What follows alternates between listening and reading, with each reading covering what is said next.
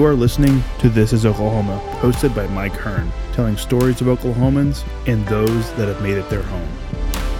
What's up, guys? Welcome back to another episode of This is Oklahoma Podcast. Mike Hearn here, your host, back with another episode. Excited to share this episode with you today. But before we do, I've got to thank our sponsors. First of all, the Oklahoma Hall of Fame. They've been a huge part of this podcast for the last few years. So the Oklahoma Hall of Fame have been sharing Oklahoma's story through its people since 1927. For more information on the Oklahoma Hall of Fame, go to www.oklahomahof.com. And for daily updates, go to oklahomahof on Instagram and give them a follow. Our other sponsor today is Chickasaw Nation. Now, the Chickasaw Nation have sponsored pretty much everything in Oklahoma. They're a huge supporter of Oklahoma. And it's an honor to have their name and their brand supporting this podcast. A huge shout out to Governor Anatobi for supporting this podcast. It really means a lot. And finally, our third sponsor is 988. The Oklahoma 988 Mental Health Lifeline. 988 is a direct 3-digit lifeline that connects you with trained behavioral health professionals that can get all Oklahomans the help that they need. Learn more by visiting 988oklahoma.com. That's 988oklahoma.com. And now, let's get into today's episode. Fantastic podcast for you today. Family business story. Those of you who are listening from Tulsa will know this business, but I have Carlisle, C4 as you are known, and Scott with me today from Maybury Bank. Gentlemen, thanks so much for coming in early and ready to share the family story. Happy to be here. So thanks for coming up this way. Yeah. So diving into it straight away, obviously this is a banking business, and you guys have probably known nothing different growing up. What, I guess, from an early age, before we dive into the history of the bank, what was you kind of like your first memories of family, bank, and you know, stuff like that? It's kind of funny. Actually, neither one of us really thought much about banking growing up. I think my only memory was going down the bank and making paper airplanes when my dad was working on the weekends and throwing them through the lobby. But I went to undergrad and law school at the University of Oklahoma and never really thought about banking, and had a history degree. And once I realized I didn't want to teach or practice law, then that's the first time I thought about getting into banking. So it wasn't something that my dad came home every day and talked to us about banking, and I just kind of ended up happening naturally for me, and you may kind of get your 2 cents as well. No, exactly. That's, the exact same memory in terms of our dad going down on Saturday mornings sometimes, and, lobby lights are all off and going in offices exactly on yellow legal pads and making paper airplanes and throwing them around the lobby was getting into the dum-dum suckers. Yeah, going behind the teller line and getting those. The two things. And like Scott said, in fact, I think sometimes my dad, I don't know if he truly avoided, but never talked about the bank. And I went to college and I had my undergraduate degree, a liberal arts degree, and with a business concentration, I got a master's of art and teaching and coaching, and didn't really think I'd end up in that either, and then ended up in the bank. So So Dad, then, from an early age for you guys growing up, was very kind of focused on you guys doing your own thing? Seems like it. Yeah, very much so. He never really pushed us one way or another. My mom the same way, or even any of our relatives. And I don't remember really. We called our granddad Bucky, was his nickname. I don't remember him, talking much just about the bank. So so we just kind of had a normal upbringing and played sports, and they certainly emphasized school and making good grades, and we were certainly competitive in that realm. But the banking stuff was never really emphasized a whole lot.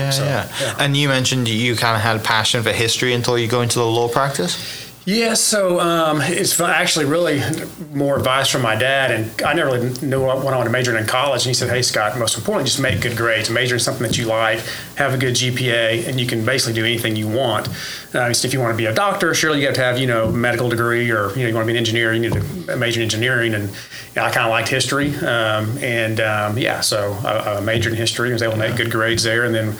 Although I'm not sure his advice was completely accurate, because when I had a history degree, I'm like, what am I going to do? So I went to law school, and then I clerked at a law firm for my third year of law school. I'd taken a job with them in their employment and labor group, hated it, and realized pretty quickly I did not want to practice law, and so that's the first time I thought about getting into banking, just because I also kind of like numbers and math and like people, and And so, I actually went to work at Bank of Oklahoma for a few years before I joined our family bank. So, okay. Yeah. And then C4, you said liberal arts. So you were... Yeah. So I went to the University of Oklahoma my freshman year, not knowing what I wanted to do and going to school and thinking of making good grades. Definitely struggled managing my time, being alone on my own for the first time. And so spent a year there. And then after that, decided I'd looked at some opportunities to play small college football, but didn't want to. That's where his heart really was. Pursue them at the time, and so ended up at Austin College in Sherman, Texas. So a small Division III school there to play football.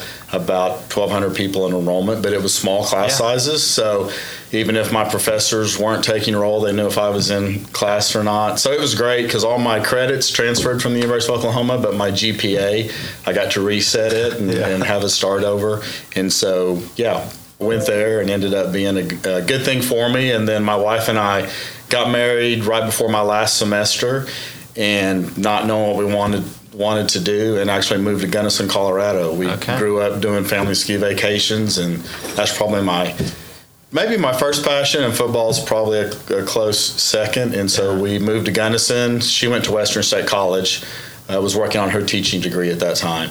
After already graduating at Austin College, we met there. And then I worked at Crested Butte. Was going to work at a ski shop, moved mid-season, so cleaned condos, did housekeeping there, worked for a property management company, and one of the owners was there, and two of his best friends from college owned Flatiron Sports, which I believe is still there in Crested Butte. So had things set up for the next winter to do that.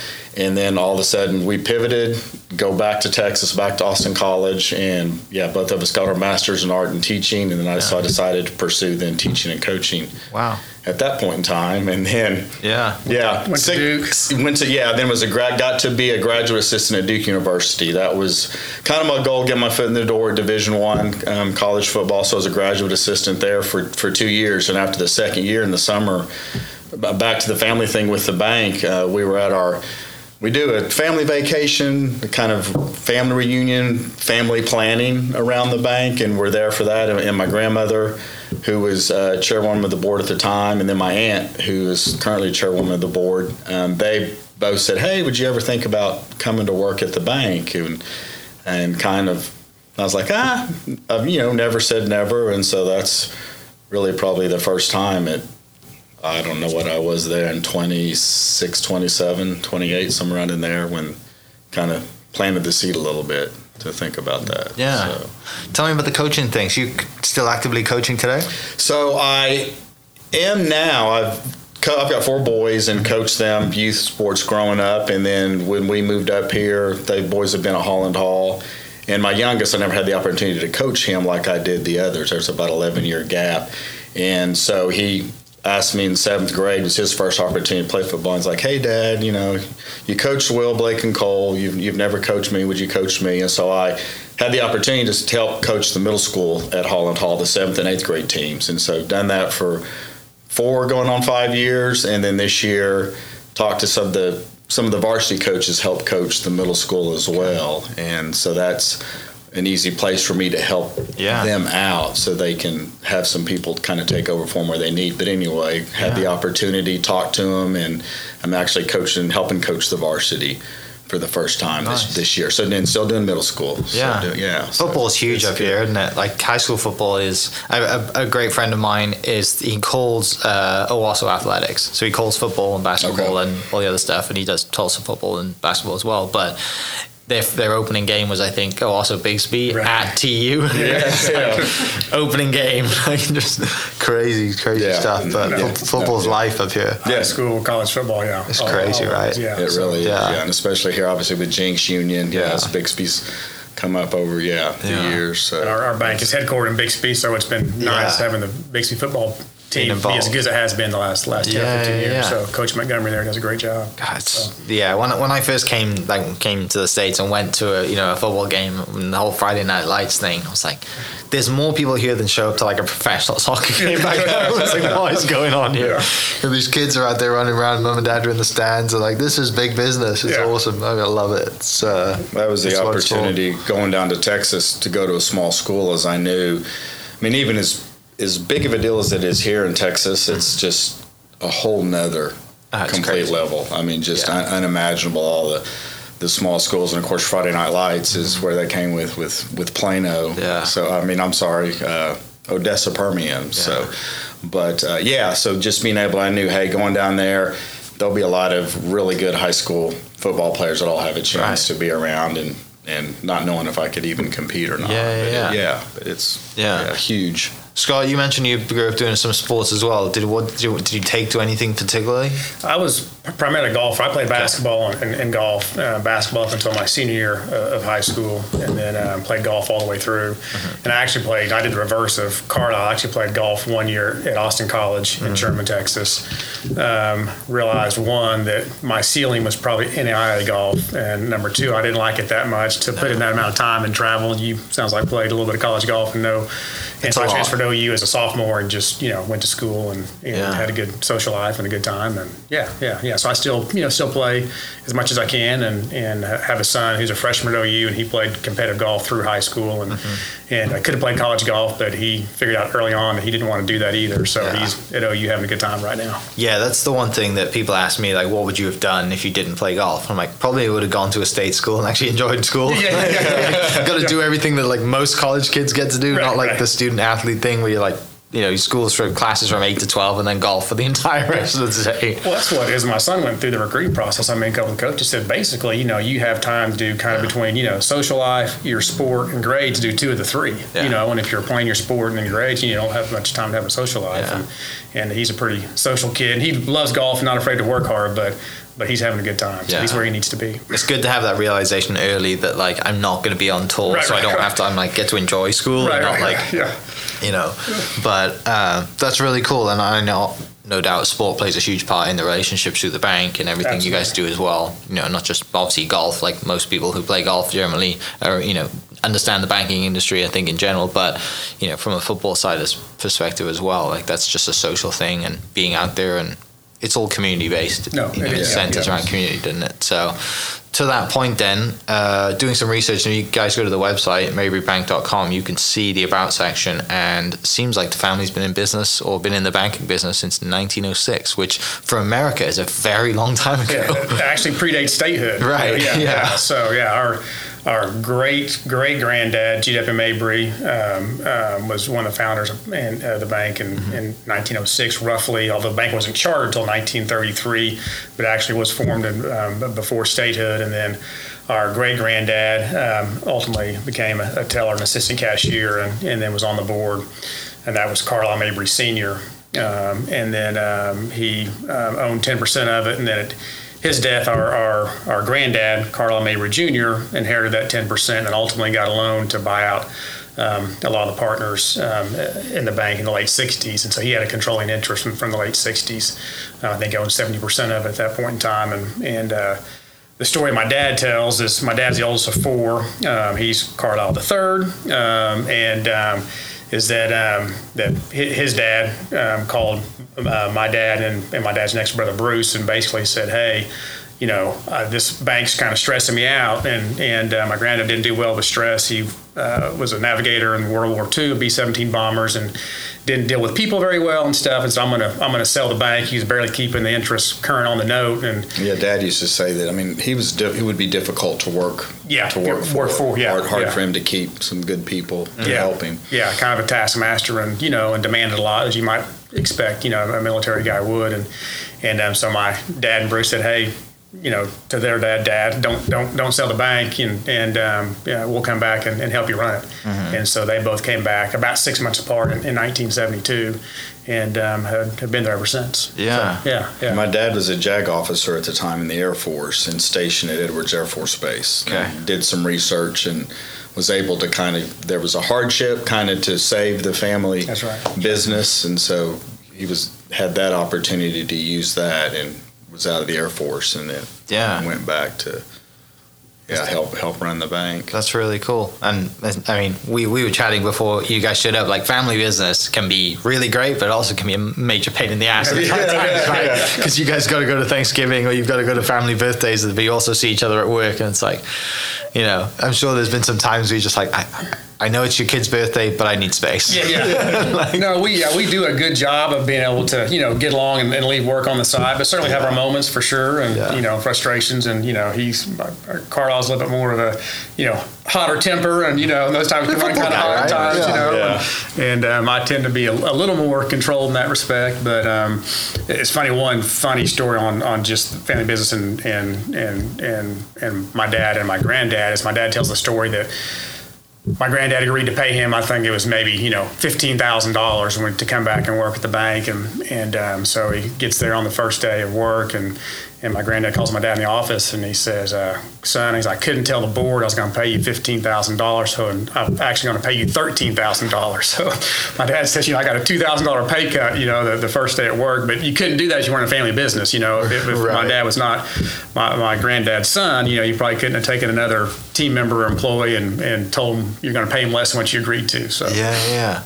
So obviously you guys kind of explained like how you come back to the business, and you kind of thought, I'm going to do my own thing, and then you eventually come back, which I think is another thing in family business, right? Everyone kind of seems to circle back, and it's probably good that looking back that you guys, you guys were young enough and you went out and did your own thing.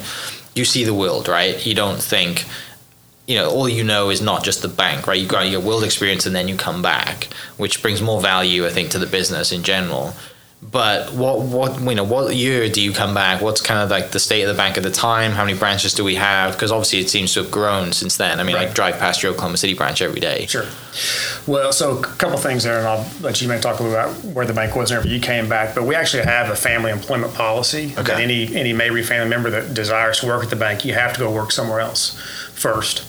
Yeah. And at least I think it's a minimum of 3 years. And 2 years if you have an advanced degree. A graduate degree. Three wow. if you have when did that if you have a bachelor's degree. They actually put in place when we were in high school, because they could see, we're two of 9 cousins or whatever, 11 cousins, and we're the 2 oldest, and so they could see, hey, at some point the kids maybe want to come back to the bank, and so they put that in place. So it was before any of us were eligible to come work, and so it forced us to go out and get our own experiences, and we can bring something back to the bank hopefully if we want to come back and work and prove yourself. That's a great. That's so good. Yeah. And there has to be a need for the person too. It's not just, hey, I want to come back and we'll find somewhere to plug you in, so to speak. So but when you came back in 99? I came back, so in 99, as I said, had finished my second year at Duke, and could have continued for a third year, gone back to Texas, because I taught elementary PE, so I had my Texas teaching certification,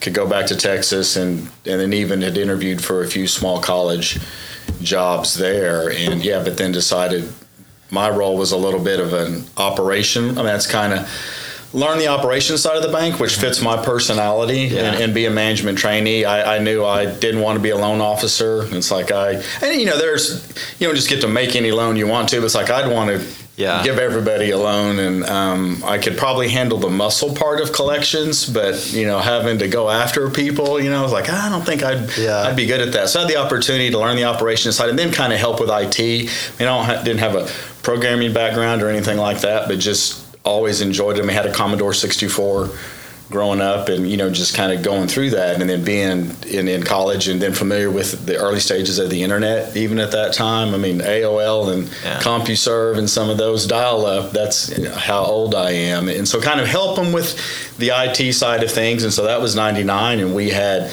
the bank in Okmulgee, 3 or 4 of the small branches, and then the bank in Bixby was actually a part of the holding company at the time, but was separate from the bank in Okmulgee. You had Citizens Bank in Okmulgee and Citizens Security Bank in Bixby. Because I actually went to work at the bank in Bixby, and so in 2001.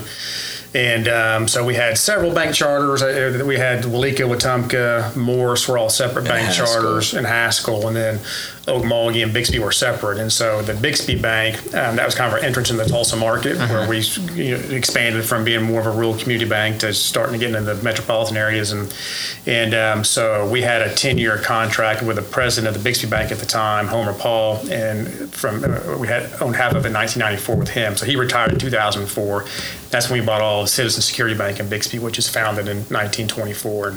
And so over the next couple of years, we merged all of the small bank charters into Bixby Bank and made Bixby our headquarters. That included the Citizens National Bank, Haskell, Walika, Wetumpka, and ultimately Morris in 2018. And so that's when we consolidated our headquarters in Bixby, and that was our entrance in the Tulsa market. And so then we built a branch in Broken Arrow in 2005, I believe, 4 or 5, and then 81st Neal in 2007, Jinx in 2009, and then the one we're in here today in Midtown Tulsa in 2015. Yeah. And then entered the Oklahoma City market about 6 or 7 years ago, in about 2015 or 16, then and built our full service facility and opened it up about 2.5 years ago. Yeah. So yeah. So is that, you kind of said 04, was that when you kind of like bring everything under the Mabry Bank brand? Yeah, actually, it was Citizens Security Bank. Okay. And so that was the surviving charter.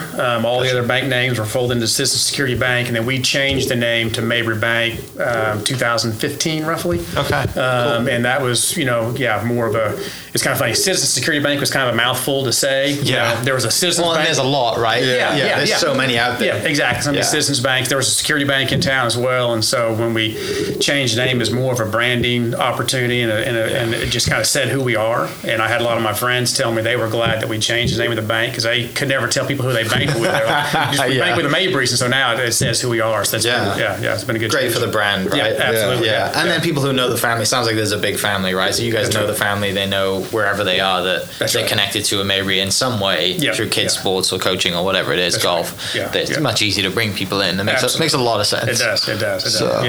It really helped. I mean, back to the Mabry part, just we looked at some different names, just marketing companies coming in, and nothing really hit us. And then a gentleman who did our strategic planning for us forever was pretty good, was good on the marketing side, and said, hey, if there's not a compelling name reason, I wouldn't make the change. And as we've grown and bringing in John Pixley and Heather Van Hooser, a lot of bankers, and grown, and that was kind of, I think, the story they would tell a little bit too as well. Work for the Mabrys or with the Mabrys, and it's like we would just use the Mabry name quite a bit, and so that, I think, helped us get a little bit more comfortable with actually putting our name. Yeah, that's a huge decision too, right? Because it's depending on how whoever's in charge of the bank, and you think, hey, are we working towards an exit here? If we've got our name on it, like how does this all work? But I think when you put your name on it, obviously you take a lot of ownership in that. And it's a huge decision. I'm sure it's not obviously one you didn't take lightly. It seems like it took a while. That's a good point. And for our team members too, I mean, coming to work with us, I think the fact that our name's in the bank, they know that we're in it for the long term. And Carl and I are now technically 4th generation, 3rd generation working in the bank, and most family businesses don't survive beyond the 2nd generation, and we're doing well and thriving in the 3rd generation, and so I think having our name on the bank, it took us a while to get used to it, but I think it was the right move. So we can't hide anymore, that's for sure. You're right. Yeah, very much so. Yeah. So C4, you said you did the operation side of things when you came in because that fitted your personality. Scott, what about you? What was kind of like your entry into it? And so I was always been on the lending side, or pretty much always. So at Bank of Oklahoma, I went to their management training program, let's call it, and focused on corporate lending. So I worked in the corporate banking department at BOK, doing large corporate lending for about 3.5 years, and then actually came to work. At the time, it was still Citizens Security Bank in Bixby as a loan officer. I did manage operations for 1 year. Our chief operating officer left just as I came on board, and so they asked me just to oversee it just until they found someone long-term to run it. So I did that for a year, which was a great experience for me on the operations side. But then I moved to the lending side and was a lender for several years. Then ultimately became our Tulsa Metro Region president, and then president of the bank, and then CEO in 2019. But all of my training and daily work duties were being a loan officer. So yeah. So you guys are totally different then, right? Yeah, it's funny. Which is good. You need absolutely. that. Just kind of naturally found our own spots in the bank, and he's always been more operationally focused, and that's his. I think we've been very fortunate, blessed in that manner, and I think probably even back to my dad and my aunt and uncles, everybody, whenever we've had opportunities, there's been an opportunity for everybody to kind of plug in somewhere that fits them. And and I enjoyed back to even did anybody ever talk to you about working in the bank? And when I came back, I started working as a teller, and most of the people, this is at the bank in Old Mulgee, had seen me grow up, and they knew me. I was Little Carlisle, and I think there were even a couple of people like, oh, can we still call you Little Carlisle? I'm like, yeah, sure. If you want to. Call me whatever you want. Yeah. No worries. But so when we worked as a teller and worked in proof and worked in bookkeeping and in all the different areas, and so, it fit me. And I know as kind of the other thing we attempt not to do is, as your children come back, is not reporting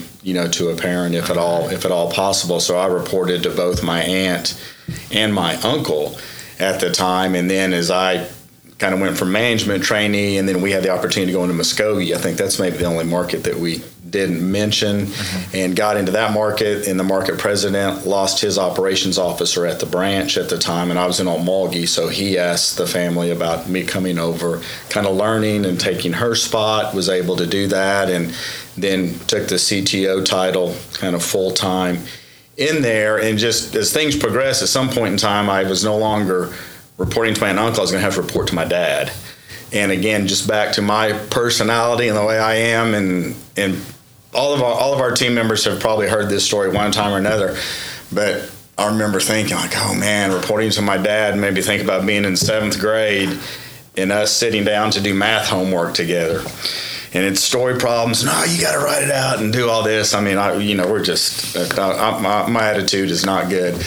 And I thought, I was like, I'd rather get a C in this class and not get help from dad than get an A and have to go through this. Like there's no way. So that's kind of rolling through my mind a little bit, but able to handle and go through it. So to have to report to your dad, and then as the oldest, and back to our roles kind of fitting each other, I don't think I would have necessarily ever wanted to be president or CEO to fit me. And so I think Scott's personality, his background has always fit that, and so again, we're in our own places where we fit. But then I go reporting from my dad to reporting to my little brother, so that's can always be fun right there as well. But it's I'm a better boss than that. No doubt about that. You must have been nice to him growing up, right? Most definitely. Yeah, that's really cool to have. But from what you guys have spoken about, in the last 30 minutes, it seems like, the family understands that we need a structure, and we can't just have, we'll just employ everybody and we'll figure it out. Like you got, with the 3-year thing, if you want to come and work for the bank, you've got to go work for 3 years. That brings, I think, more value in the long run to the business, right? But also, like, it does that, whoever that person is, that child, that cousin, aunt, whatever they are, like, that does them so much value, right? And then it feels like that they've earned the right to come back. No, absolutely. Like that's really cool to have. No, definitely. I said you go and earn your stripes somewhere where your name doesn't mean anything, and gives you some self-confidence, and then again you bring some stuff back to the bank. I know certainly I learned things at Bank of Oklahoma that I've brought to the bank here, right. And the same way in his other jobs.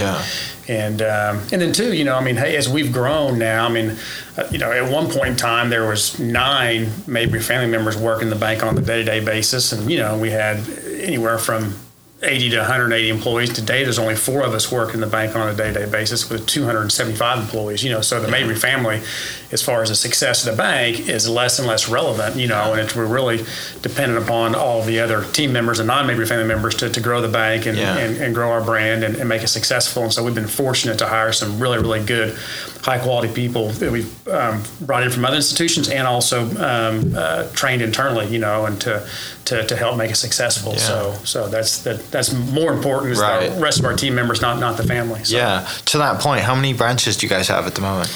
We have 15 branches, and we're in 11 different communities. Okay. And I think we have maybe 7 in the Tulsa metro area. Then you throw in Morrison, Haskell, Walika, Wetumpka, a couple of Mulgee, Muskogee, and then Oklahoma City. So with the obviously outside of Tulsa, then a lot of them are kind of like small rural towns that just you build community, because the bank seems to be, there isn't that many banks in, whereas Tulsa, like there's one in every corner, right? It's like a church. Yep. But, in the small towns, like the bank is part of, it's like the church or whatever. It's a huge part of the community. That's right. Yeah. And so I think we've done a good job being true to our roots, because we start in the smaller communities, and where the bank is one of the most important businesses in the community. We give back, support the local schools, the YMCAs, whatever it is, and we do that in the larger markets as well. But yeah, so I think we've done a good job of expanding to become more of a commercial metropolitan bank, to grow, because that's necessary, but also still supporting our roots and our smaller communities where we grew up, where we got started. Yeah. Bringing things then, fast forwarding to today, what's kind of like the state of the business today? What are you excited about working on at the moment? I mean, for people who wouldn't know the brand or don't see, you guys. Yeah, we're always looking to grow. Our corporate culture is very, very important to us. How we treat our team members and the conditions that we provide to work in. So going out and recruiting and developing and recruiting talented people always gets me excited to improve the organization, and then certainly continuing to grow a loan and deposit portfolio everywhere. It's easier to grow in Tulsa Metro and Oklahoma City just because there's more opportunity. But we're certainly always still trying to grow in the smaller communities as well. And then we're a lot of digital and technology projects that we're working on that it's important these days to keep up with the technology. And if you want to talk about any of that stuff, as far as kind of just generally speaking where we're trying to head to. Yeah, and I think a lot of it. I mentioned our strategic planning session that we've done forever, and back to when I was even considering about coming back, and went out and was like, saw that we had a website even at the time in 1999, and just my granddad, my dad, aunts and uncles, four of them, 4 locations at the time, but started doing strategic planning with just these small little banks in about 1990, 91, 92. And again, with what you think coming out of college, or, I was 28, 29, then, but kind of knowing, going, okay, well, they're doing strategic planning, that's pretty impressive. And so through those sessions, always trying to keep a track and understanding back to corporate culture survey, but then what are we looking at from products and services, how we're doing the technology side of things, and looking to grow, improve there, and just the amount of change that happens there, obviously, as we all know, is huge. But we were able to bring in a high-powered CTO, I would say. Ryan. Yeah. So, gosh, it was 4 years in this March, and so to have him really help drive that technological direction for us with the guidance of the board and the strategic planning team. And we launched a new app at the beginning of this year. And then we are also, for the first time, starting to do some in-house development that we know we can't just directly go with vendors and give us a little bit more control. So we've got some learning that we're doing there, but trying to provide the best services on the technology side of things as well, not only for our customers, but for our employees to improve processes and become more efficient and quicker and better at what we do. Yeah, for most people who don't understand banking, right, just anything that you can simplify, right? Yeah. Like, it's all on the phone now, direct deposit from, I hate going into a business. I think a lot of people generally, the first time back home, we don't have drive-through banks. And I first came out here and I was like, you guys this is the greatest thing ever, right? And then I realized there's drive-through everything in this country. And that was also the greatest thing ever. But I think, just someone as a customer looking at it, you just want something to be as simple as possible, right? And if you can work towards that, and if when you pick up the phone, somebody answers pretty quick, and it takes a lot of the stress out of banking, because it can be a giant pain in the backside and huge stress for people, right? That's right. Yeah, and it's funny. There are still a lot of customers, and even younger customers, that do like the direct one-on-one relationship, but they want to have their technology be able to perform for them easily whenever they need it. And they want the technology to be there when they want it to be. They want to be able to see someone when they want to be able to see someone too. So we do try and have that balance of having the latest digital products and make it as easy and simple as banking as it can be, but at the same time too being available to have one-on-one conversations and relationships whenever the customers want that as well. So the other thing I want to ask you guys about is every time I drive through the branch in Oklahoma City, the lights are on and I just see this massive art piece, right? That's kind of what drew me to the business first, because I didn't know.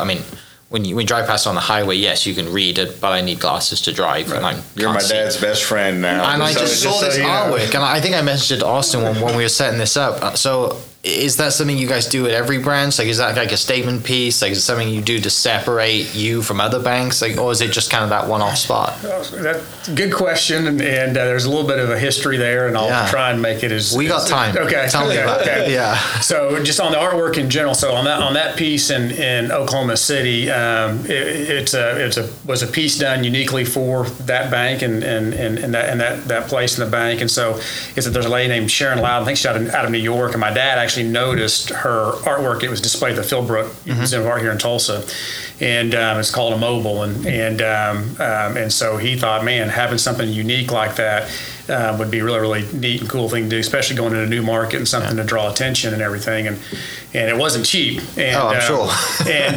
So he looked her up and found her and engaged her, and we hired her to come. And so she and her husband were in Oklahoma City, I think, for over a week. And it's a unique piece. It's just freehand. She just goes in, looks at the space, and designs it. So it's a very, very unique piece of art. My dad loves art, and kind of a little bit more to the story is. I tend to be a little more cost conscious, and he doesn't just frivolously spend money. Don't get me wrong, but he loves nice art, and whenever we were building our branches, they're always very, very nice. And so, he always was trying to put nice, high quality art in there. I thought we were spending too much money, and so finally I gave up and just kind of turned the art thing over to my dad and my brother. So I'm stepping out of it. So we do have a lot of nice art. A lot of the paints in here are really nice, and he'll find other places and bring them in. And the mobile is a good example of that. So back to having a little bit of internal family drama, right? Why does Dad want this giant piece of artwork? No one's going to see it. Well, people do see it. It's funny how many compliments and people we do get comment on the art in our other banks as well, in addition to the mobile. So every time someone does compliment the artwork, I do give Dad credit, even though I don't want to. So good decisions. He's just grinning from ear to ear. Yes, for sure. And it is an opportunity for us. I think we've always been able to have disagreements and good conversations, and especially when it comes to the business side of things. But I think we're all pretty kind of data driven and analytical, and like the design build firms that we use to help with our buildings, and kind of talk about those things. And you've got the hard dollar costs, but then what are the soft dollar costs? What is it about building a feeling and an environment, and where those things lean? So at the end of the day, we'll all say our piece, but then hey, pretty good job usually of knowing when to step back, when to push, but then we're all together and make the decision and go forward and support it 100%. It's the hard thing with like a piece of artwork like that is you can't put it into numbers, right? What it brings in. You can have people say it, but you can't oh, someone mentioned the artwork again. But it's not there in, it's not there in data, in numbers. You cannot measure a true return most on marketing expenses. Right. I have Lisa sitting here, our director of marketing, I give her a hard time all the time. But it's so hard to actually put numbers on the marketing stuff and what bang you're really getting for your buck. But, definitely. So but there was a piece of artwork in this branch we walked into this morning. It seems like there's just something to brighten its space up, and because again, most people I look at a bank as in going into I go to the hospital. I just generally don't like it. Hence why I love my app and everything that. But the more you can bring it in a community, and the greatest idea I've seen is people who just generally have a coffee shop and there's a bank attached to it kind of thing, right? It's just, just come and have a conversation and hang out and have a coffee, and then, then we'll talk about your money. I think back on the experience and being outside of the bank. My wife and I married and in Texas, and go to open first banking account outside of Citizens Bank, and go in there and all the options and choices, and they're talking about, okay, you got to keep a minimum balance, or we're going to charge you however much a month, and then per item fees and all this stuff. And I'm like, minimum balance? My wife and I, we're paycheck to paychecks. We can't keep $300. It's if you can keep a minimum balance, you can avoid the service charge. And then we find out, you can tie it to a savings account, and so we put whatever couple $100 in a savings account, don't touch it, so we can get our checking account service charge free. And I go back and call my dad, and I'm like, man, what kind of deal is this? This is my money. You're charging me for my money, and I don't care you got check processing costs, but just not knowing any of that. And I still think I use that same mentality now of going into a bank. We've got regulation, all these things, but it's going, okay, how can we, and we're not there, but always working toward being as frictionless as possible, and realizing for us a lot of our frustrations are the same as our customers, and so trying to take that approach and how do we solve for it and improve it and be better. Finishing up, back to the community thing and being in Tulsa and being around events. Obviously, even if you don't love golf, one of the massive events that happened in Tulsa and brought a significant amount of traffic to Tulsa and travel dollars was the PGA Championship. Sure.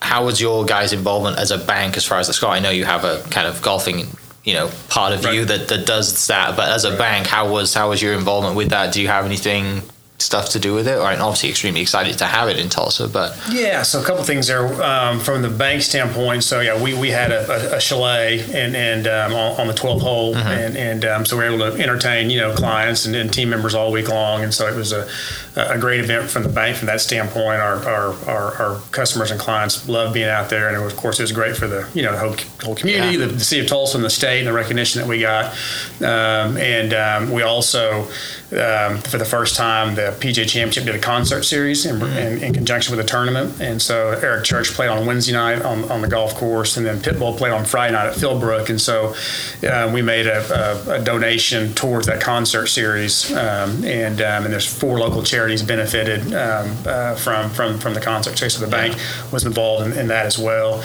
And then it just so happened I actually was president of Southern Hills Country Club this year, and so I had a lot of involvement, just in helping, put the tournament on and volunteer work and those type of things. So it was a lot of fun, great week for Tulsa and for the state of Oklahoma. I think the economic impact overall, there's different ways to measure that, but from the PGA and the chamber stats, about $150 million of economic impact to the city of Tulsa. And then just the impression value as far as, Tulsa being mentioned, the state of Oklahoma being mentioned with all the TV coverage, nationally, internationally, different estimates to the tune of several $100 million to over $1 billion and stuff. So it was a great time, a lot of fun. It's incredible. I had Reagan Kingsley on the podcast to talk about, Reagan does marketing for Southern Hills, and he was, I basically said, look, everyone knows what it was like on TV. If they went in person, they know what it was like. What was it like for you on the ground? So I'm interested to ask you the same question. Obviously, you had a huge involvement being president. What was that like? And finding out that you were having it. So the week of the tournament was a blast for me. All my work was done leading up, and so the week of I was able to enjoy the tournament and enjoy our chalet and stuff. Leading up. The reason Southern Hills got the 2022 was supposed to be at Trump Bedminster. And January 6th happens, and then shortly thereafter, within about 5 days, the PGA announced that it was pulling from Trump Bedminster, and so then 5 days after that, they announced Southern Hills. So I was involved in those conversations with the PGA early on, and getting our board approval and getting the PGA's board approval. So it's pretty exciting, kind of understanding and knowing where that was headed. So once it was announced, for Tulsa and state of Oklahoma and Southern Hills, it was pretty neat. So a lot of excitement. Any just golfing memories for you that was just like, I can't believe this is happening. This is such a good thing to happen. I mean, obviously being a president of a golf club when they're hosting a major is pretty epic, but just as a golf nerd, was there anything that you're like, oh my gosh, it's Tiger Woods? Well, so honestly, the coolest thing for me that week is I got to attend the Champions Dinner, and it was there was I think 14 past PGA champions, and then me and 2 of the guys from the club. So I had dinner. Roy McIlroy was on my left, and Padraig Harrington was across from me, and Keegan Bradley was on my right. So that was pretty cool having to Roy McIlroy for dinner next to him for 2 or 3 hours. So, he's tiny, isn't he? He's a small guy, but just nice he can be. I mean, just very, very down to earth, and what you see on TV is what he's like, and private too. So that's pretty neat. That's really cool. And obviously the golf course is extremely hard. If any of you listening have played or heard of Southern Hills, it is not easy. But it played pretty good that week, and we had great Oklahoma weather. It was boiling hot, and then it was freezing cold. They got all the experience. But C4, what about you? You had some involvement from the ops side during that week, and or did you get to just enjoy the chalet and shake hands and kiss babies? I just got to enjoy it. So it was great.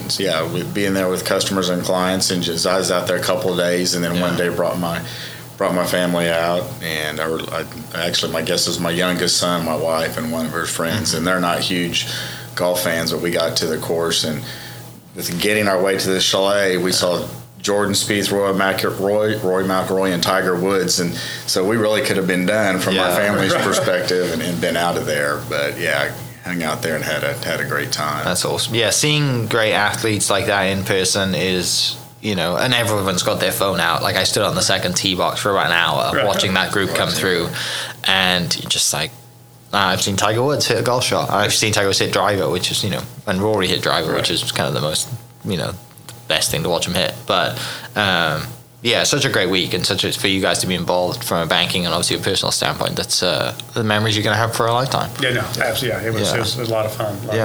So you mentioned the kids. Do the kids have any passions or desire to get involved? Obviously, they've got to go away for a few years. I mean, you mentioned you have 4 kids. Scott, do you have any kids? I have 3. Okay. Mine are a little bit younger than his. My oldest is a senior at the University of Oklahoma, and then our middle child, our daughter's the oldest. Son is a freshman at OU. Then our youngest daughter is a senior at Holland Hall in high school. Okay. So mine have a little bit of time. He's got a couple that could be eligible, but they're charting their own path, it seems like, right now. Yeah, right now my oldest 2 are out of school, and one went to Arizona State University and in Dallas, looking at kind of data analysis and could be pre-med type stuff at some point in time, and then the other was an art major at Savannah College of Art and Design. So they're figuring it out. But again, I mean, I said I never said never, but never thought I would come back, and they would have 3 or 4 years. So well, that's awesome. Kind of see how it goes. Sounds like you guys are a heavy OU family.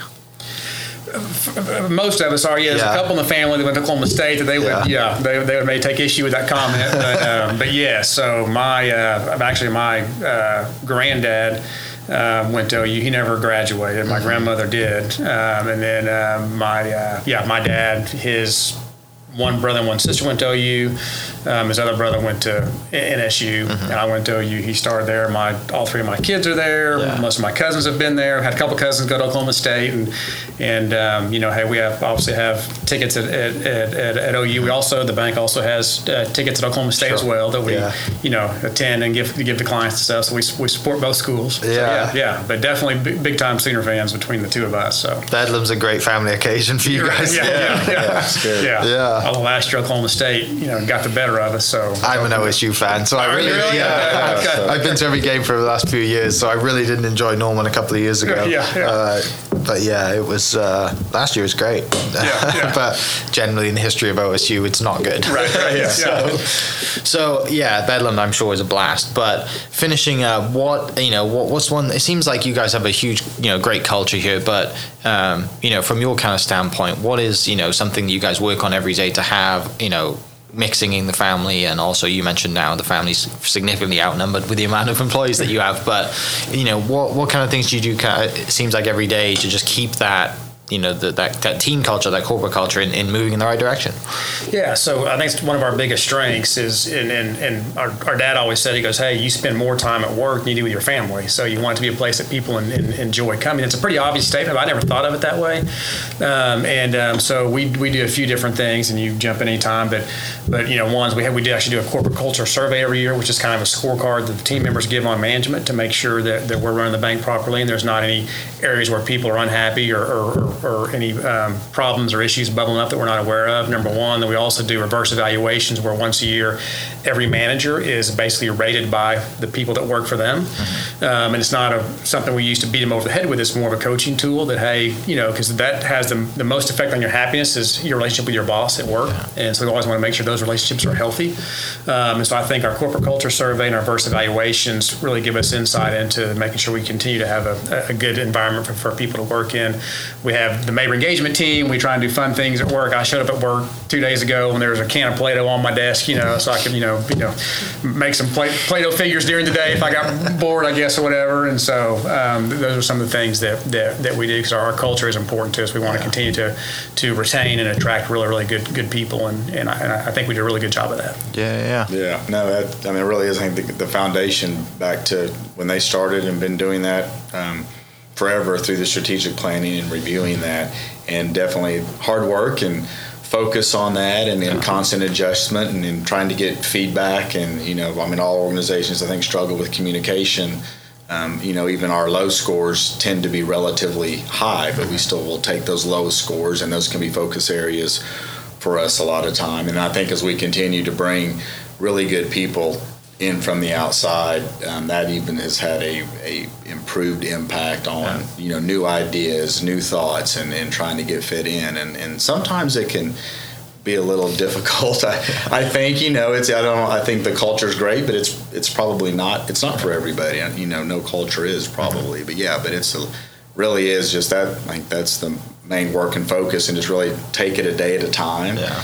And then the results almost kind of take care of themselves, which maybe sounds a little cliche, but that's really a big part of it. Yeah, you focus on the little things and it all adds up, but eventually, right? You kind of get everyone moving in the right direction. But, gentlemen, thanks so much for giving me an hour of your time, share some awesome family stories. I love the joke of the art family story. That's the stuff like that people don't get to hear, so I'm glad we got that in. But for people listening, go to mayberrybank.com and check out the story and everything you guys do, all the branches you guys have around the state. And C4 and Scott, thanks so much, and we'll catch you guys next episode. Okay. Cheers. Yeah, thanks, Mike. Yeah, thanks, Mike. Appreciate it.